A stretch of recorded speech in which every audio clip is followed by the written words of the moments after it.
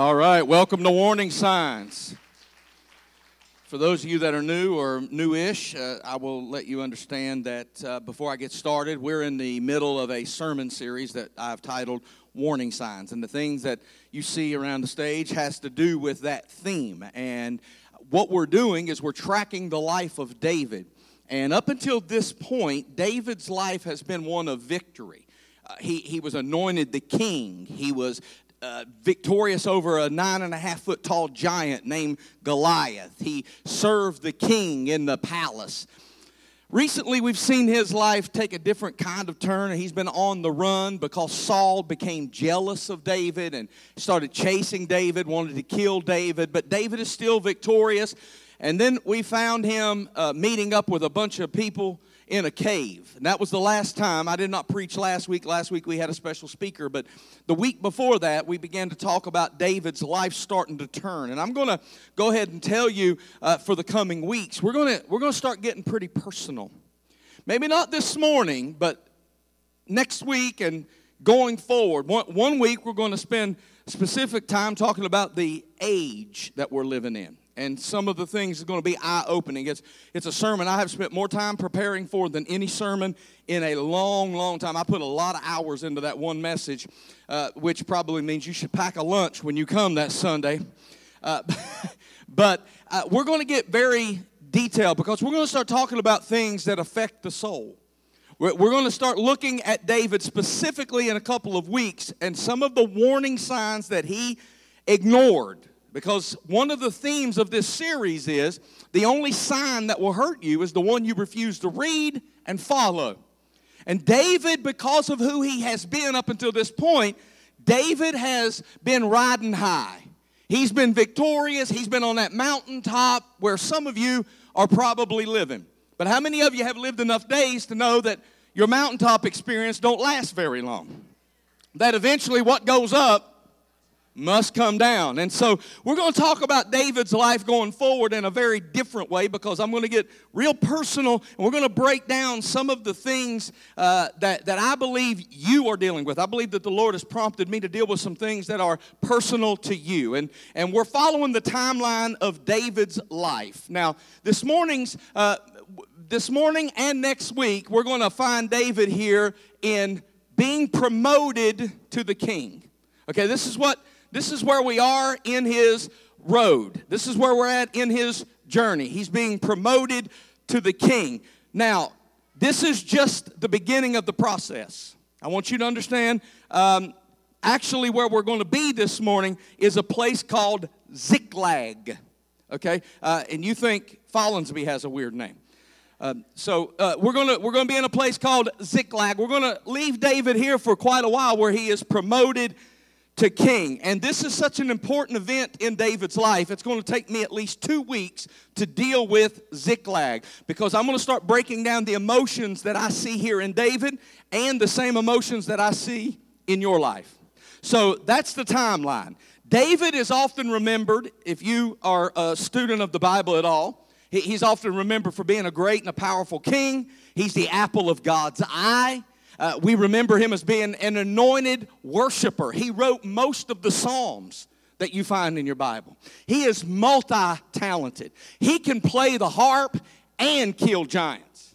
I mean, you wouldn't think that somebody that's in the band can also be the star quarterback, but that's David.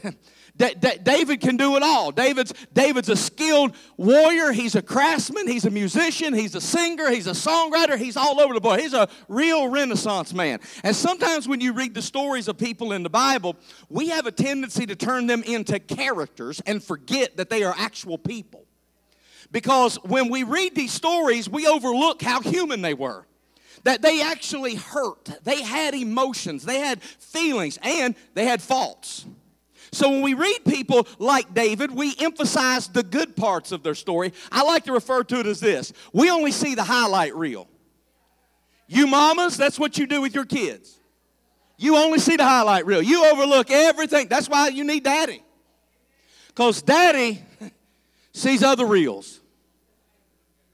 They're there to keep you balanced. That's why, because mama likes to see the highlight reel. That's my baby. Daddy's over in the corner. Yeah, that's your baby, all right. And that's the reason they acting a fool, because they, another sermon for another time. But we skip over the hard stuff. When we read these stories and we remember David, we skip over the hard stuff a lot of times.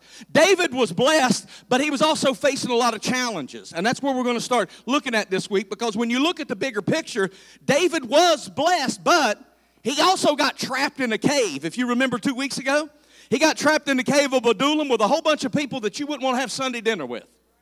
Him and his men this week are going to come to a place called Ziklag, where their houses are being burnt to the ground and their whole families got kidnapped and taken into custody. He's going to eventually, you're going to find out as we follow David's story, he's going to have a child, and as an infant, it's going to die. Then he's going to have a full-grown adult child of his who is going to turn against him, try to kill him, and ends up dead himself. David's about to face some tragedy, because these are some of the rough roads that David is about to experience. My sermon this week is called Warning Signs, Rough Roads Ahead. These are just some of the rough roads that's ahead for David. Because we're going to find out here in the 1 Samuel chapter 29 that there is a king of a place called Gath. Does anybody remember Gath from several times in this series? Who was from Gath? Goliath. David killed Goliath from Gath. And now there's a king of Gath named Achish.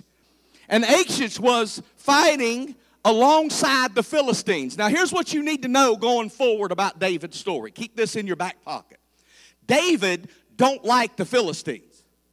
And the Philistines really don't like David, because the Philistines did not like Saul. And they had a war against Saul for many years. Now, we find here that this king of Gath named Achish is fighting alongside of the Philistines.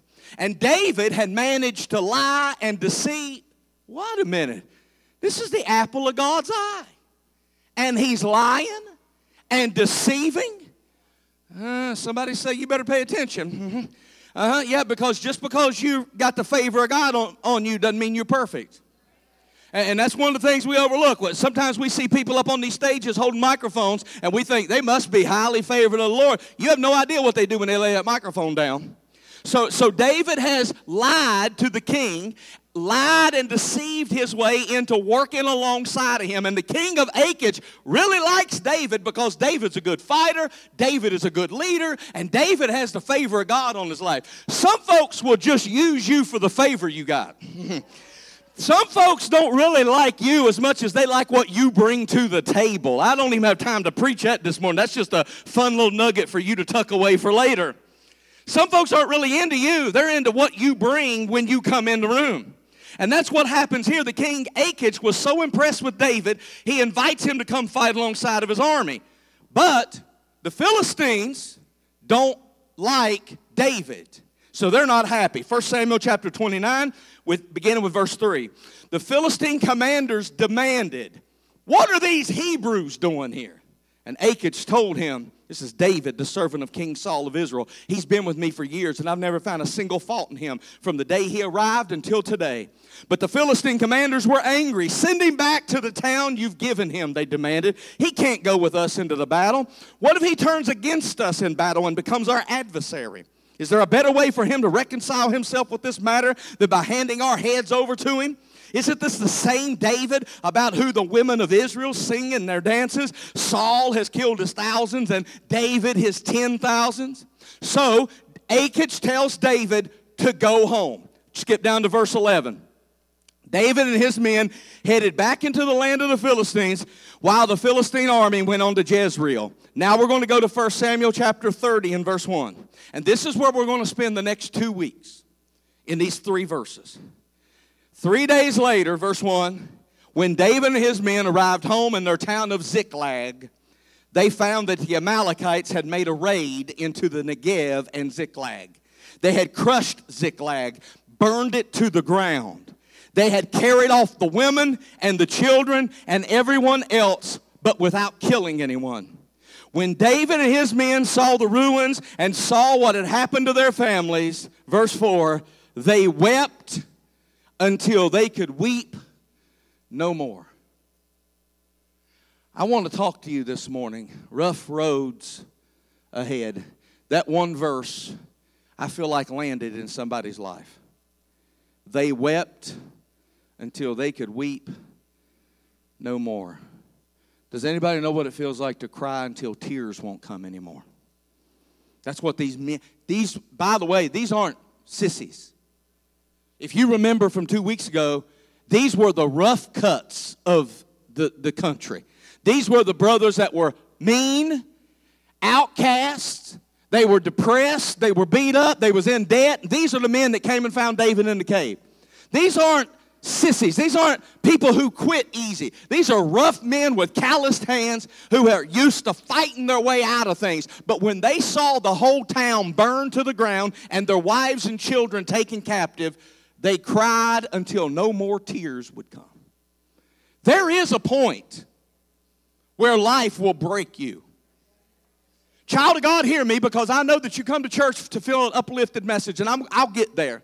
But before we get there, we need to understand that just because you said yes to Jesus does not mean that everything in life is going to be easy. There are way too many people that quit on this side of victory, not because the battle got too hard, but because you were never expecting to fight again. I don't know who lied to you and told you that if you surrendered to Jesus that everything was going to push up petunias and turn up tulips. But I've got news to bring to you this morning. Into every life a little rain must fall. Things are going to get hard. Warning sign, rough roads ahead. Tell your neighbor, say, David had a bad day. Now look at your other neighbor and say, and you'll have one too. Yeah. See, here's what I want to talk to you about this morning, because we're going to spend 2 weeks in Ziklag because there's too much to unpack in one message. What I want to talk to you about specifically this week is this. If your body gets sick, there are warning signs you're getting sick. You start feeling a certain way, yes? There's things that start happening in your body that let you know your body is not as well as you wish it was. However, you will seek medical help usually for physical ailments, but there are other illnesses of the soul, that you get real good at ignoring the warning signs that something is not right. That's what we're going to start talking about in David's life, but I'm only using David as a backdrop to talk to you. Because you are the same way as David. You start overlooking the warning signs that are in your face, because for the most part, we like to ignore signs because we don't want to get help for what's wrong.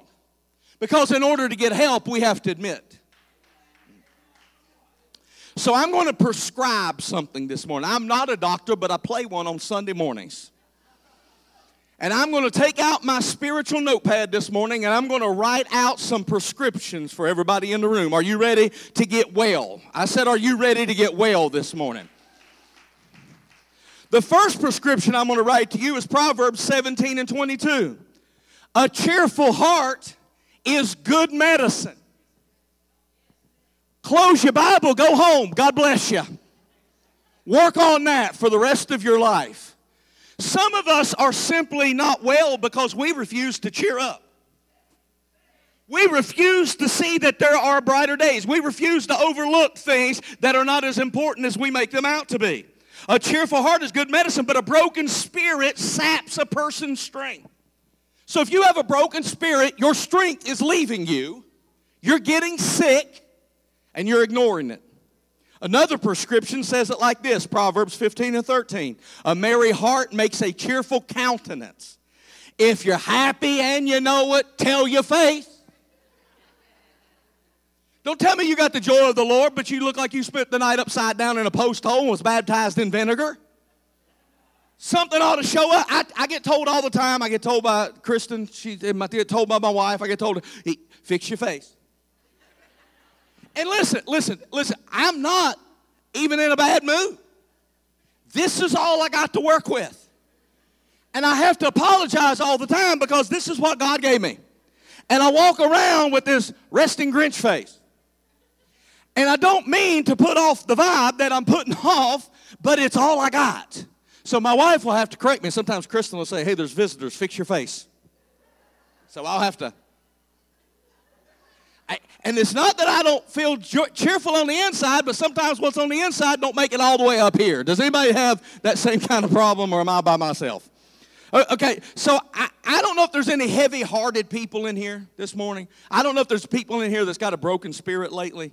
But if there is, I'm hopefully going to diagnose what ails you and write you a prescription that you can follow. Okay? Rough roads reveal how much or how little it takes to discourage whoever crosses them. After all these years of walking people through real painful circumstances, I still get amazed at how something small and insignificant can drive somebody into such deep discouragement that they'll quit their job, they'll quit church, they'll quit a marriage, they'll walk away from their family, they'll walk out on all the commitments that they've made. And the fact that I want to address this morning is that there's not a person in here that's not going to battle discouragement. There's not a person in this room that's going to escape this life without battling some stuff you didn't count on. But the survivors are the one who absolutely refuse to let discouragement take them out. I'm going to tell you something. I have walked some of you through things that I don't know how you made it. I have buried some of your children. I have no idea how you're sitting here in your right mind, because us just going through what we have went through with our son, I don't know how you are still having the fullness of the joy of the Lord. But I have preached the funerals of some of your children. That's an incredible amount of pain. Some of you went through messy, ugly divorces. Some of you have lost loved ones to long, drawn-out bouts of cancer and sicknesses, and it just drains you. You have real problems. I understand when you get discouraged. What I don't understand is how petty some folks are. How they quit so easy. How they get to the point where they know God is good, but they throw their hands up over something as small and inconsistent as the pastor didn't shake my hand, so I'm going to quit church. We've had choir members that quit singing in the choir because they moved their microphone. Like, it's crazy how little it takes to discourage some people. And if you're one of them some people, I want to help you this morning. Because I want to announce to you today, and get this in your spirit. You ready? This is going to be uplifting and encouraging. Stuff's going to go wrong. Let that sink in. Stuff is going to go wrong. Things are going to break. Your car only has so many rotations. And it ain't the devil. Change your oil. Buy some new tires. Like, sometimes you got to put some maintenance into something to keep it going. And then, even then, there's only so many rotations that crankshaft's got in it. Things are going to break. Things are going to wear out. You are going to wear out. Folks will lie to you. They will disappoint you. Everything's not going to go your way. Suck it up, Buttercup. Welcome to life. We call all of that days that end in Y. Life on planet Earth. You live in a broken world, and you're going to have broken outcomes a lot of the times. So the fact is, you can't escape discouraging moments. So I need to write you a prescription to get through them when they come. So you might as well make up your mind that before you get into bed tonight, the enemy's going to come try to discourage you and try to defeat you. People, you're going to go through family problems. You're going to go through career changes, forced changes on your job that doesn't make you happy. You're going to face economic downsizing. You're going to have frazzled nerves. You're going to want to slap the taste out of some folks' mouth. And it always seems to me that things get most difficult when I think it can't get any worse. They come in clusters. Hey, they always say bad news comes in threes. Yeah. Sometimes that's 33. So there's two Psalms that I want to look at with you today, Psalm 42 and 43. And the reason I want to look at these two Psalms is because they tell us how to survive discouragement. I'm going to write my prescription out of these two Psalms, Psalm 42 and 43. Now, these two Psalms were written, the Bible says, by two of the sons of Korah. And in these Psalms, there's 13 different questions. Don't worry, I'm not going to ask you all 13 of them. The reason I want to bring it up is because of this. The sons of Korah were writing these two Psalms, And they started asking questions, and they asked questions to two different people. The first person they asked to was to God. They asked God questions like this: why have you forgotten me? That seems like a reasonable request to ask God. But then he looks down at his own soul and he says, soul, I got a problem with you too. Because I wonder why God has forgotten me, but I also wonder, why is my heart so sad? I can't blame God for my sad heart. I can look up to God and say, God, why have you forgotten me? And maybe I can say, God did something wrong. But I can't look inside myself and say, this is God's fault. So these two Psalms are going to direct questions at both heaven and inside of ourselves. Can I tell you, God is never afraid of your hard questions? If you look up to heaven and you say, God, why is my life so hard? God, why are you allowing this to happen? God's not afraid of your hard questions. And if God's not afraid, why are you? Why are you so intimidated to ask yourself the hard questions? Like, what did I do to get myself into this? What warning signs did I ignore? Y'all gonna quit on me already? This is gonna be a long day. He answers his own question. He looked inside of himself and he said, why is my soul so sad? He answers his own question. He says, because I'm wandering around in grief, oppressed by my enemies. In other words, I've allowed what they said, what they did, how they acted to get inside me. He never blamed his enemies. That's what you do. It's my ex's fault. It's my boss's fault. It's my landlord's fault. It's my kid's fault. It's my mama's fault. It's my daddy's fault. He didn't do any of that. He looked inside himself and said, what did I do to set this up? Oh, I know. I let all them lies make me angry. I let all their abuse make me sad.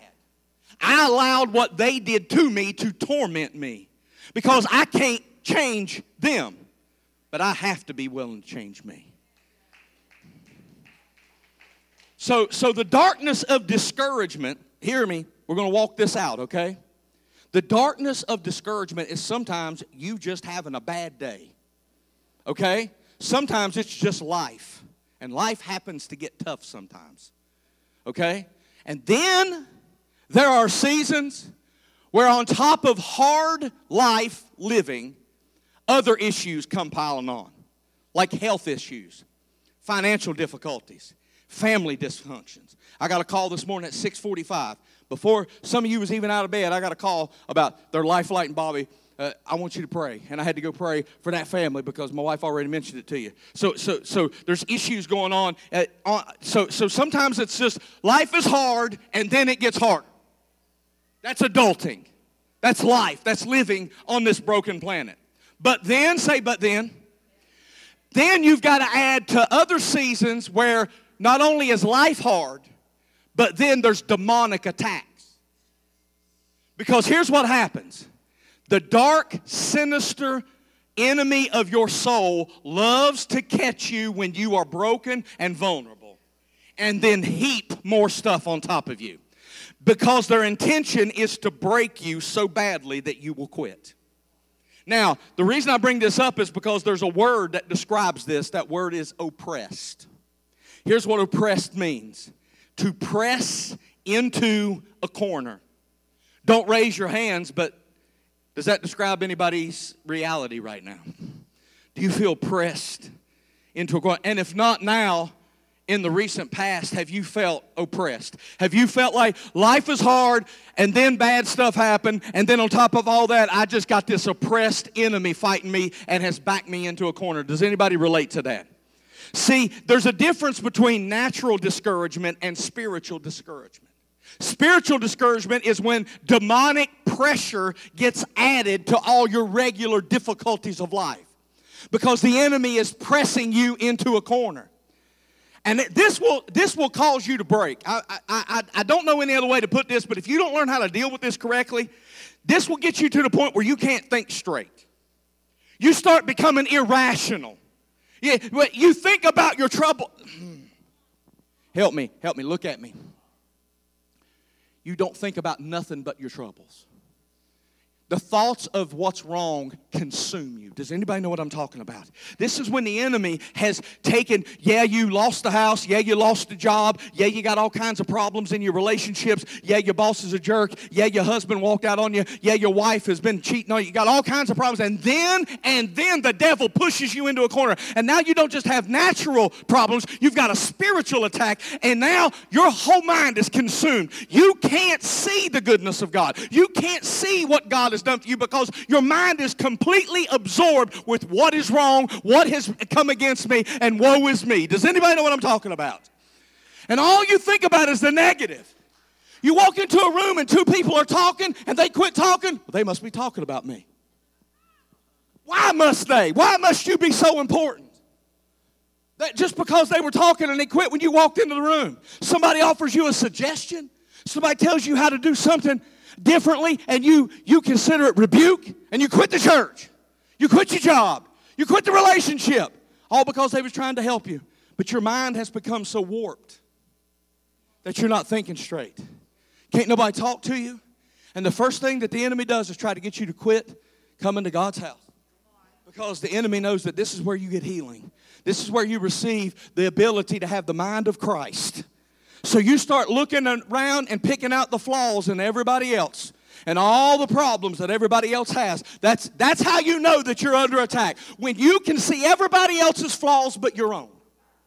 That's how you know that you're up under spiritual attack. And too often, hear me, we ignore the warning signs. If your left arm started tingling this morning and you felt tight in your chest, you would not ignore that. You would call 911 and the warriors. Somebody say amen. But you will ignore the warning signs of discouragement. You'll ignore that. You want to know a big warning sign of discouragement? It's called depression. Now let me draw a line. I'm not talking about people that have medical, chemical imbalances.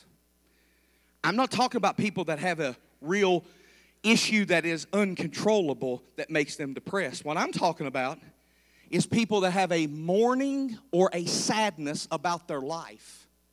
It's called depression. And in life, discouragement is the cousin to depression. Because depression affects how you feel.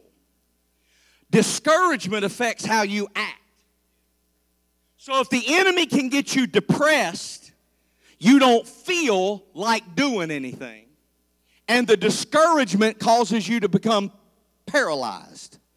And you stop doing the things you know you need to do. Which is why I need to write you this prescription this morning. When you begin feeling like everything is against you and there is no chemical or biological reason for it, there might be a demon operating. You might have a devil that you are fighting, and you may not pay attention to the warning signs, and you won't be prepared to handle it. So the first thing you need to realize is the enemy comes to discourage the people that are going to be the most effective. This needs to get in your spirit this morning, because if you are up under the enemy's attack, there's a reason for it. And it's either because you are playing games with him, or it's because the enemy's afraid of you.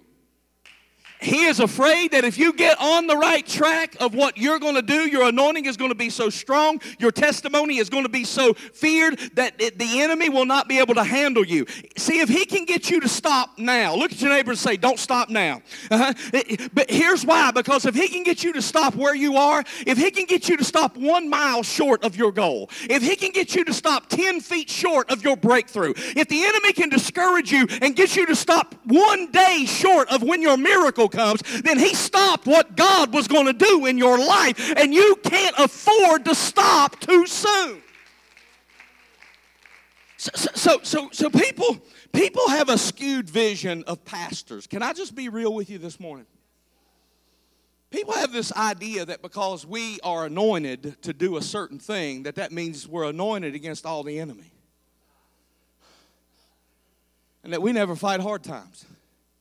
One of the earmarks of my ministry has always been, I've been very transparent about the clay feet that I have and that of my family. I can tell you, in case you don't know me, I'm one of you. Please don't think that because I hold a microphone on Sunday morning and stand on stage that I don't know what it's like to battle discouragement and depression. I have battled depression as long as I can remember. But Pastor, you are up there and you're so loud and jubilant. Yeah, I know. But that doesn't mean that's because when you battle something, there's moments where you got your foot on its neck, and there's times where it's got its foot on your neck. I'm not talking to the folks that are battling like me. I'm talking to the ones of you that gave up. I'm talking to the ones that quit the fight. See, sometimes I got it, and sometimes it's got me. But there's a battle that's always going on. I can remember when I was in elementary school as a little child. I remember struggling with depression back then. I remember it now, but back then they didn't call it depression. They called it being sad. And they would just tell you, get up and get over it. And they did real unhelpful things. But there was last month I was watching, I like to watch some different segments of financial things. And I was watching a call-in program where a woman called and she was asking financial advice because her husband, I'm trying to see if there's any sensitive ears. Her husband had ended his life. And it was still very raw and very emotional. He'd left behind his 2 children and his wife, and she was calling in asking for financial advice because he was the breadwinner. And she didn't know how to handle what was left behind. And I found myself bawling like a baby. And at first I thought it was because I was feeling sorry for this woman, but then I realized after a while, this was way too raw for me to feel sorry for this woman. This was something deep inside of me. And I didn't realize it for several minutes. It probably took me 10 or 15 minutes to realize it. But I resonated not with her, but with him. There was something emotionally triggering in that call because they started talking about how he probably felt like his wife and children were better off without him. That the reason that he probably did that drastic of a measure was because he probably felt like they were better off without him, and the struggles of him trying to keep everything together. The discouragement of losing a job, the discouragement of having financial problems, the discouragement of having kids that weren't exactly the way they raised them to be. All this discouragement got him to the point where he didn't think life was worth living anymore. And I found myself in his shoes. I didn't realize at the time how many times I've had those same thoughts. Can I be real? I did not realize at the moment how much emotional energy I have spent on those same exact feelings.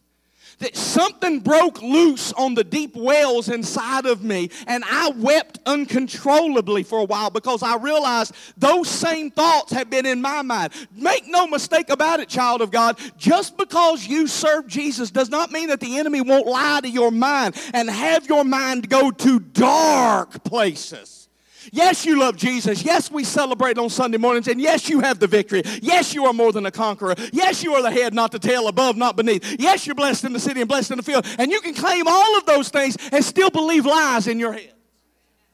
And the more discouraged you get, the darker the reality of your life is. Depression's like wearing a weighted vest around all the time. And it affects how you feel.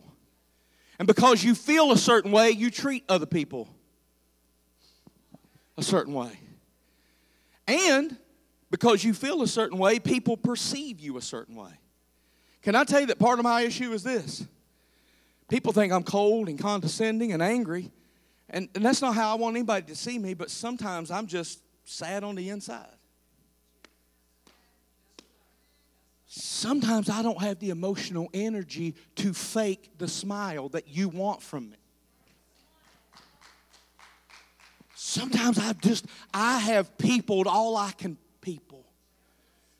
And I've got too much discouragement on the inside of me to worry about making you feel good.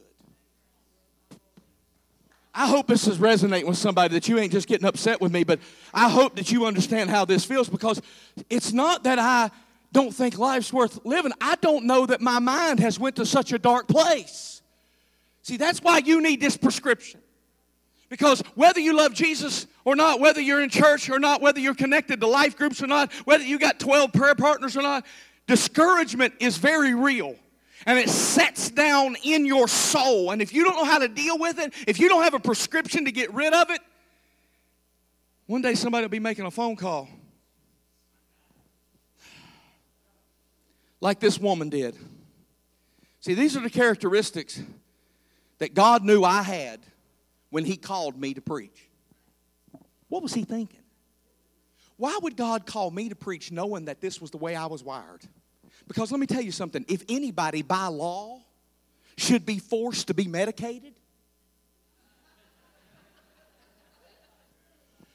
to take antidepressants, it would be somebody who battled anger the way I battled anger. Because I shouldn't be walking around that angry and unmedicated. So if anybody by law should be forced to be medicated with antidepressants, it should be somebody like me. But here's what happened when I met Jesus. God called me to preach about the antidepressant. He called me to tell everybody that I met about the antidepressant to become the antidepressant.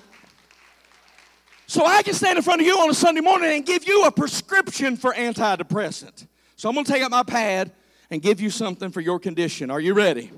Psalm 42 and 43. First of all, what you need to know is that these should be read together. I'm not going to read the whole thing. You can go back and read it at your leisure. But they should be read together. There's a man named Archbishop Stephen Langdon. He was the one that put the chapter divisions in our Bible. It's very handy when you want to find a scripture, but they weren't written that way. Psalm 42 and 43 are written together as one thought. And it's in the middle of these two Psalms where there's an instruction manual for breaking discouragement. Psalm 42 and verse 1. As the deer longs for the stream of water, so I long for you, O Lord. I thirst for God, the living God. When can I go and stand before Him? So the first prescription I want to write to you is the presence of God. Yeah. You need the presence of God. Can I help you before we get started? The Bible is real. People are phony, but the Bible is very real. And it has the answers for whatever it is that's ailing you. So we're going to go through this, okay? You can see bad attitudes all through the Scripture. You can see real, raw emotion all through the Scripture. So, verse 5. Why am I discouraged? Why is my heart so sad? I will put my hope in God. I'm going to give you a list up here, and if you'll write it down, it's going to be the first prescription that you need, the presence of God. Number 1, God is my hope. Number 2, God is my help. Okay, verse 8. Yet the Lord will command His loving kindness in the daytime, and in the night His song shall be with me, and my prayer unto God of my life. God is all my life. Verse 9, I will say unto God my rock, why hast thou forgotten me? Why go I mourning because of the oppression of my enemy? God is my rock. Verse 11, why art thou cast down, O my soul, and why art thou disquieted within me? Hope thou in God, for I shall yet praise Him, who is the health of my countenance, and my God, the God of my health. Psalm 43 and verse 2. For thou art the God of my strength. Why dost thou cast me off? Why go I mourning because of the oppression of the enemy? God is my strength. Verse 4. Then will I go into the altar of God, unto God my exceeding joy. Yea, upon the harp will I praise thee. God is my exceeding joy. I want you to look at this prescription pad that I have written up here, and every time you start feeling the enemy coming against you, you need to confess, I claim that this discouragement is an attack of the enemy, and the only reason it's attacking me is because it knows that if I ever get plugged in with God's presence, that I'm going higher, I'm overcoming, I'm going to have power, I'm going to see miracles, signs, and wonders. God is my hope, God is my help, He is all my life, He's my rock, He is my health, He is my strength, He is my exceeding joy. Every day profess this over your life, and His word will come to pass over you. dare you to try to stay discouraged while quoting this. I run around this building. I'll walk the backs of pews.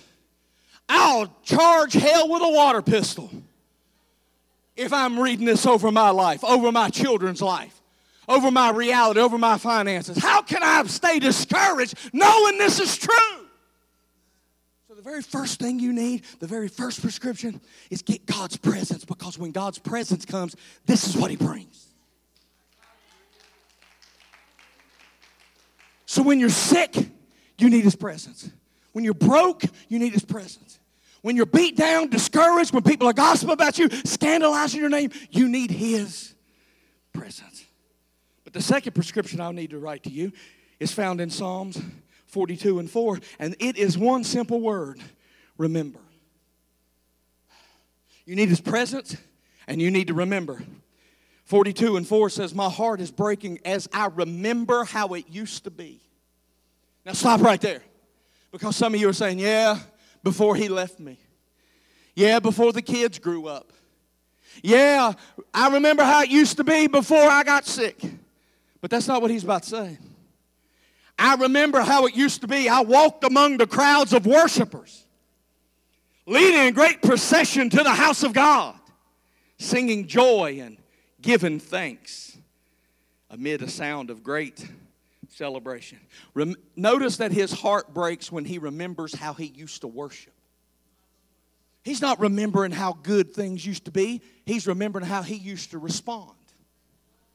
He's remembering that no matter how bad things got, I used to have a song. I used to worship. I used to praise.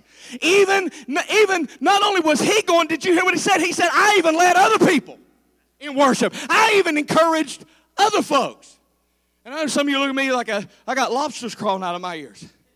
Because you're saying, Pastor, how's that helpful? If my heart is breaking, this doesn't sound like a good prescription.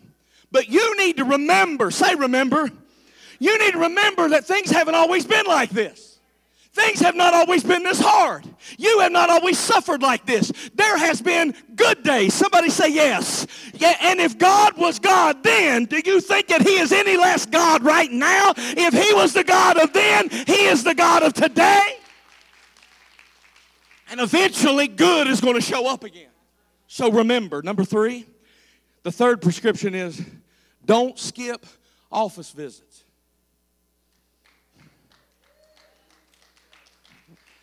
I'm Dr. Reverend Pastor Bishop Albert Mitchum. Welcome to my office. You do not need to skip church. Because did you notice what he said? It was at church where he was doing all that praising. He said, I walked among the crowds of worshipers, leading a great procession to the house of God. Can I tell you, you need church? Can I say it again and you put a little stank on it? You need church. Yes, you need church. It's that simple. I wish every time we got together, everything was perfect. I really do. I wish when you came here, the angels was hovering and just, ah. But it's not. Some Sundays you'll walk in here and you'll be too hot. The next Sunday, you're too cold. Somebody's going to be sitting where you want to sit. You picked up the monthly bulletin and the font was too small. And now you don't know how to read it. You went to the bathroom and the toilet didn't work. You had to wait in line. I'm going to preach the most boring sermon you've ever heard in your life.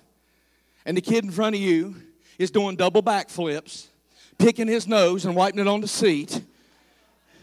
And you wonder why in the world you even bothered to come to church. But the fact of the matter is you need to be here. Because you're not just here to hear the word. That's important, but you're also here for one another. They need you and you need them because we encourage each other by coming to church.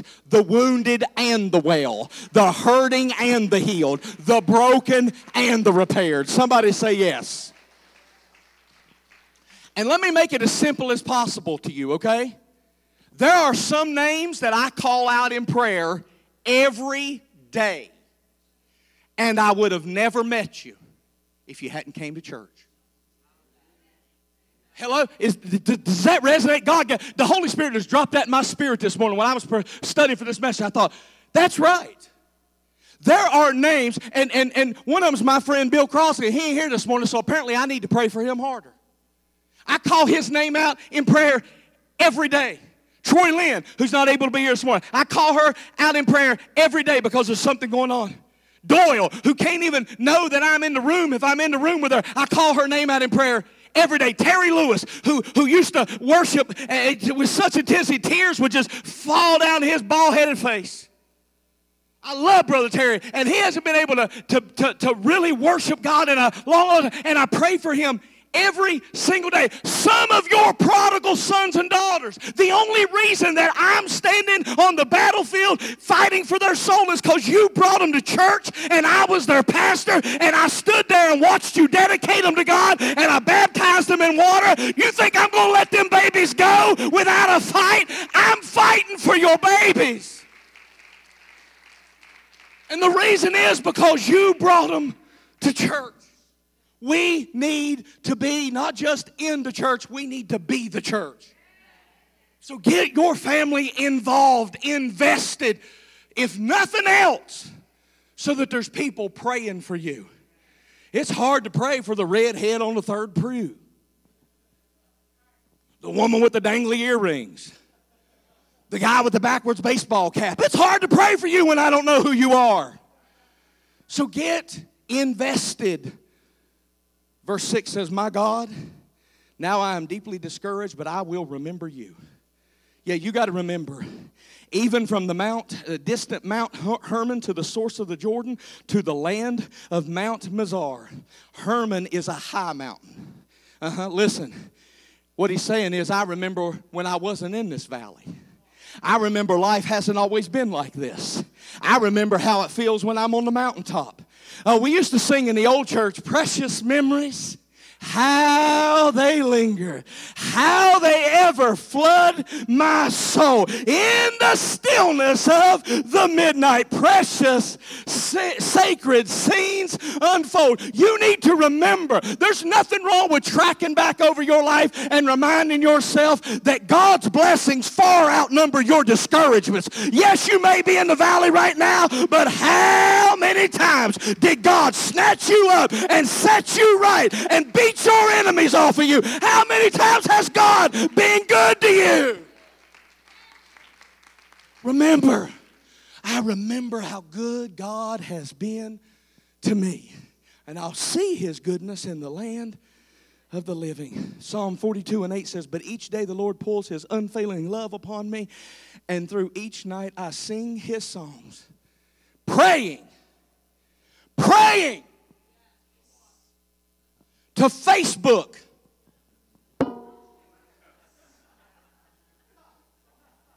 that what it said? It say put my prayer request on Facebook? So all my friends will send this emoji?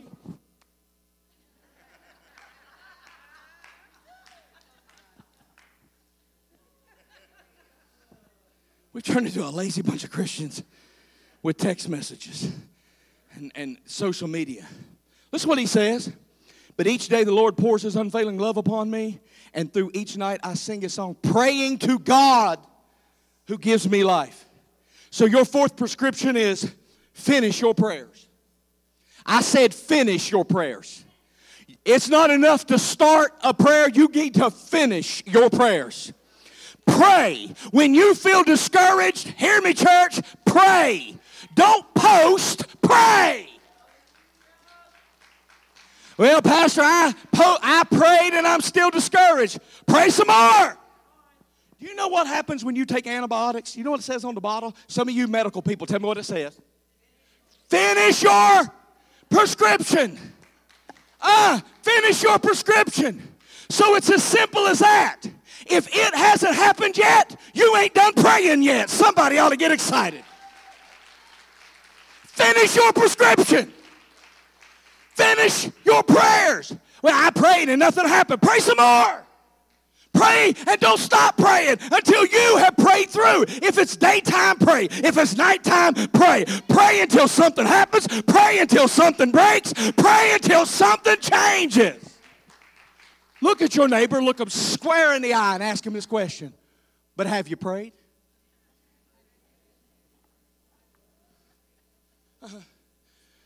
I know you squalled, but did you pray? I know you cried, but did you pray? I know you posted about it, but did you pray? I know you beat your head against the wall. I know you complained. I know you wrote a thesis about it, but did you pray?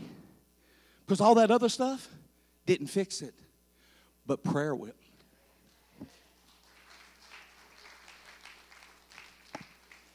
Number 5, tune in to feel better. Tune in to feel better. Can I show you something? I can't carry a tune in a bucket, but I love to sing. I don't hurt you by doing it in your presence. But I love to sing. When I was a traveling evangelist, I took my best friend who could sing really good, and he did the singing, and I did the preaching. And I didn't try to do his, and he didn't try to do mine. And my wife and I are a good team because she sings so well, and I just keep my nose out of it. And by the way, I don't sing, but I always have a Rolodex of songs in my spirit. And listen, because when I feel on those occasions that I'm getting discouraged, when darkness comes, a song will rise up in my soul. I haven't convinced you, so let me help you. We sang one of them this morning. Help is on the way. I will stomp on the devil's head. I put that in my ears, and help is on the way. Everybody help. And how can you not get excited when you start singing that? But let me teach you something, okay? Don't get me excited. I'll run. I got to teach you something. The right song can inspire you. Reach down and lift up your soul like nothing else. You know why? God designed us to love music. And He designed us to respond to music. That's why there's a choir in heaven. Because worship goes on around God's throne continuously. Day and night, night and day, let worship arise. That's why the ex-choir leader in heaven, named Lucifer, still uses music. Some of y'all don't believe me. I'm getting some amens, but some of y'all don't believe me. The devil uses music today. Matter of fact, he's controlling this whole generation through music.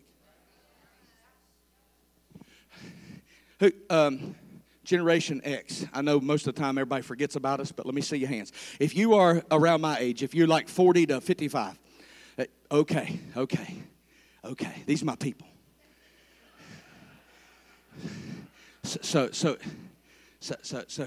So in elementary school, we had one of these big old boom boxes up on our shoulder. Took about 95 D-cell batteries. My mama bought me one set of batteries, said make them last. I played through a side of one cassette and they was dead. I had to plug it up from then on out. Anytime I was going to carry around the neighborhood, I had to have an extension cord dragging behind me. So my mama wasn't buying them D-cell batteries. It took to power that rascal. When I was a kid, we're the generation that invented. If you ever heard somebody coming by your house and it made you mad because they went by going boom, boom, boom, boom, boom, boom, boom, boom, boom. That was us. We did that. They're still copying it, but we did that. We liked our music so much we thought we should share it with everybody. We had these big boom boxes. We had the 12-inch woofers in the back of our Vegas and our Novas.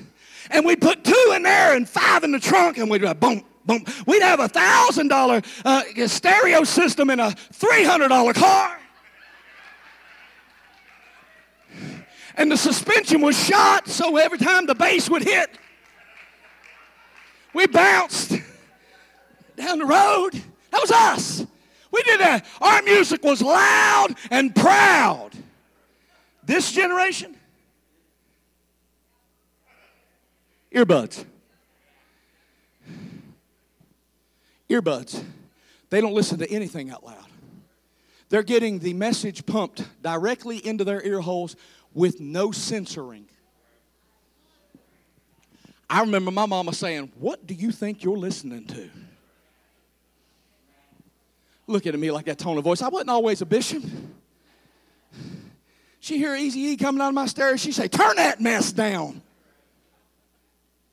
You don't know what these kids are listening to today, and they walk around. Listen, I love music, you love music, but we took breaks. They do it constantly. They fall asleep with it, they wake up with it, they walk around with it. They're oblivious to the whole world because that music's being pumped directly into their ears. And who do you think's controlling it? Hello? Because he has given them a message that he wants them to hear. Every religion in the world uses music. In a few weeks, when I talk about the age, I'm going to go over and talk about the 3 Hebrew boys when they said, when you hear the music, bow. That's going to be a good point in a few weeks. Hold on to that nugget. Somebody tell me, who was around? Michelle, what did I preach October the 6th, 6 years ago? Go. You don't remember? You flunked. You got a D for this course. I don't remember when. Let me tell you something. You can't remember most of the sermons you've heard. But if I play the right song, it is prom night again. Hello? And I have preached a lot of sermons since your prom. But if I play the right music, you are out on the dance floor again. You got bell bottoms. Butterfly collars, somebody help me. Getting your groove thing on again. You remember your wedding reception? How wild everything got because you heard the song. Music does things that nothing else can. Music will create a mood.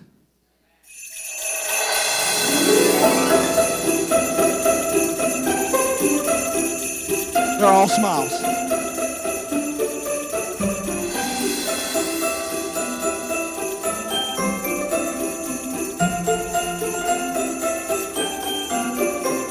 How many of you thinking of snow? How many of you thinking of a tree or presents? Listen, I changed the mood that fast. We went from a serious church service to that. Everybody's going. From one song. It can also create an atmosphere.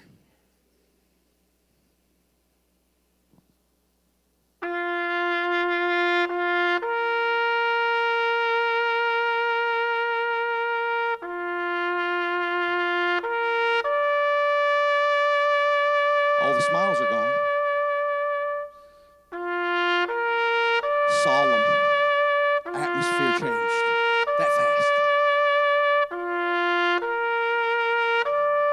Or it can affect your emotions, which is where discouragement and depression lie.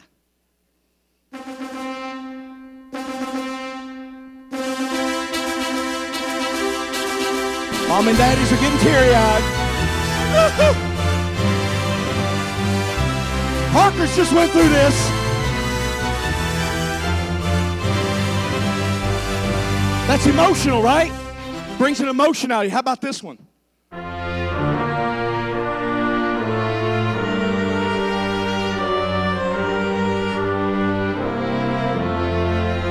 Brings an emotion out of you, right? It does something. It's visceral. See what I'm talking about music? Music can also take you places. Like, it'll take you on a trip down memory lane. Some of y'all about to be 7 years old. You're in Sunday school.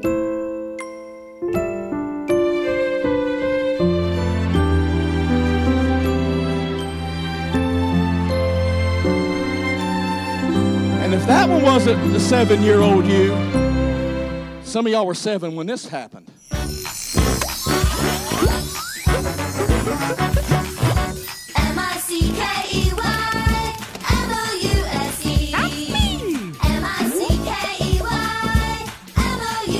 God changed everything? How about this one? We just did this yesterday.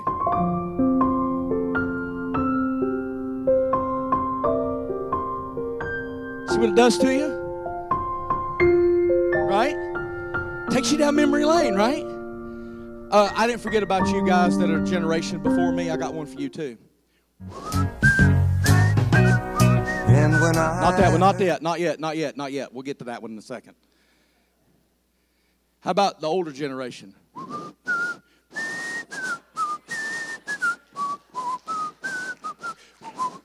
How many of you see Andy and Opie with their fishing poles? That's black and white, right? That's black and white. You took a trip down memory lane. You remembered a big old TV when TVs was still huge, like the size of a Volkswagen, sitting in the middle of your floor. I was the remote. When they wanted to channel change, get up and change the channel, and it sounded like pack, pack, pack. And there was Andy, and all the Gen Zers are in here going, what was that? Now, you don't believe me, but music can also invoke a response, and this is why the devil likes to use it. Because music can entice you to do things that you normally wouldn't do. It can entice you to dance. It can entice you to sing along. Oh, you don't believe me? No, okay. Music can make you sad. It can make you smile. And it can make you join in. You say, not me, preacher. Oh, really? You never went to sports events? You didn't join in? You want to tell me you've been to a Steelers game in that stadium, and when the third quarter starts, and Renegade comes up, you didn't wait, you didn't grab them stupid towels and start doing this? That wasn't you? That wasn't you. You wasn't doing that. That wasn't you. You didn't participate in that. You ever been to a baseball game and during the 7th inning stretch, they start playing Take Me Out to the... That wasn't you. You wasn't joining in. That's not who you usually are. You usually don't do that, but you did because music has the ability to entice you. Now, when I was playing basketball, it was na na na na. See, you were there too. Hey, hey, hey. Yeah. So you see, I made you sing in church. Some of you wouldn't sing the worship songs an hour ago. But I just made you sing in church because I got the right song. How about this one? And when I burden runs off my shoulders. You ain't never sang in church. Some of you ain't never sang in church. Warm, touching warm, reaching out, touching me, touching you.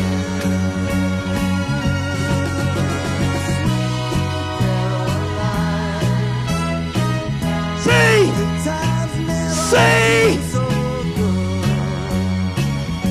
You didn't sing none of that worship stuff, but bum, bum, bum. Right on key, right on cue, you knew all about it. So that is the power of music. So you need some music.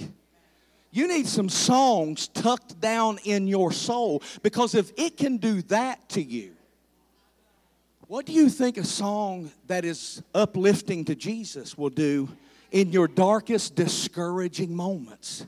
That's why the enemy loves to get you concerned about other things and take your mind off of the prescription. While you're on your way to destiny, hear me out. You're going to encounter a devil that has been strategically designed against you. Do you realize that the enemy of your soul has been studying you for generations? You're not new to him. He knew your family before you were around. And he knows where you are vulnerable. He knows what hurts you. He knows what breaks your heart. He knows what hurts your feelings. He knows what saps your strength. He knows what keeps you up at night. And this is the truth. The closer you get to your breakthrough, the harder the fight will be. So, I want to show you something.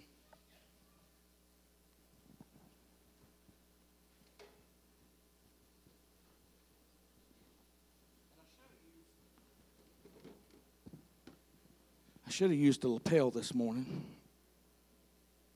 but since I didn't, Jenny, come here. Come help me. You from the county, you know how to wash dishes without a machine. Just stand right there behind that, if you don't mind.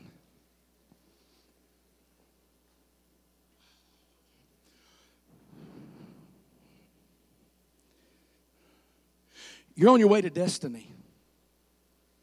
And you encounter so many things that discourage you, try to disable you, and depress you.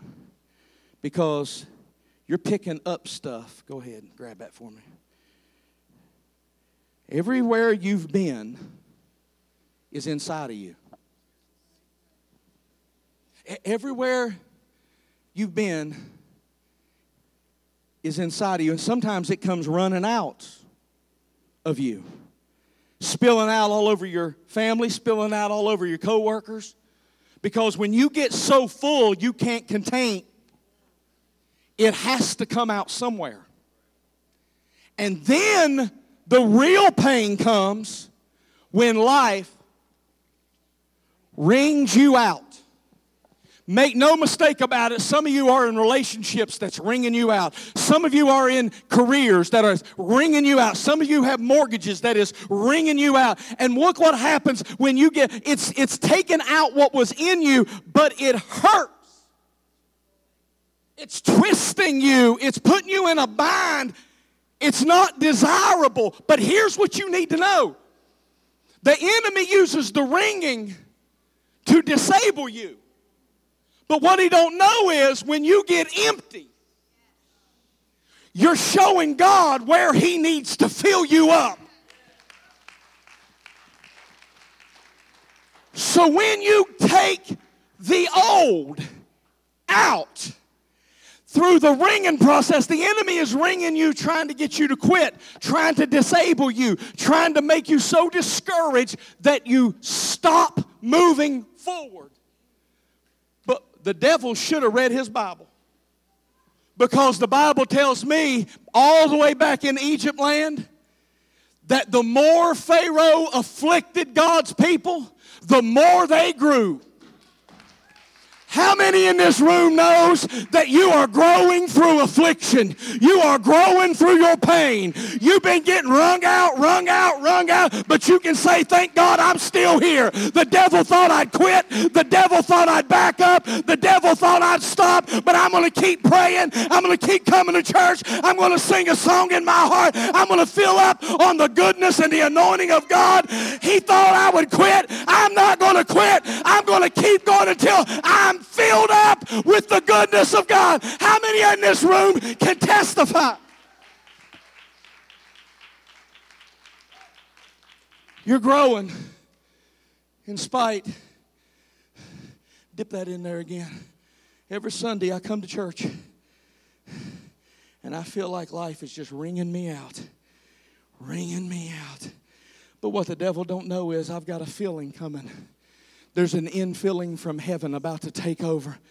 And all the broken places, all of the places where I was emptied out, God's about to fill up and put a song in my heart. Let me have a song. Praise team, give me a song. Get a song in your heart. Get a song in your heart. Get a song in your heart. Have you been wrung out lately? Anybody feel, God, Pastor, life's just been ringing me out. I got so tired. You need a song. Open your mouth. But have you prayed? You've been wrung out, but have you prayed? You've complained, you've cried, but have you prayed? You got a song? Rough roads are ahead, but you're more than a conqueror. You're not defeated, you're not destroyed. You're an overcomer. The devil should have never messed with you. Because you're going to be better after this than you was going in. He shouldn't have run you out, because now I'm filled up with something I didn't have before.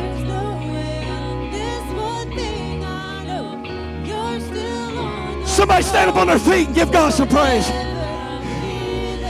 I still got praise.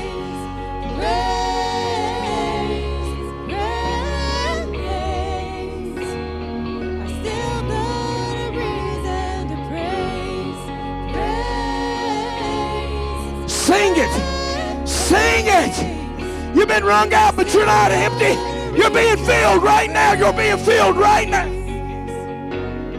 And out of our wrongs, you write our story. And out of the cross come rivers of grace. And out of the grave burst a revival no tomb can contain. Come on, church. You're the God of the breakthrough. When I'm breaking down, you'll be working a way through. When there's no way out, there's one thing I know. You're still on your throne. You feel it lifting? You feel the discouragement leaving? If not, keep singing.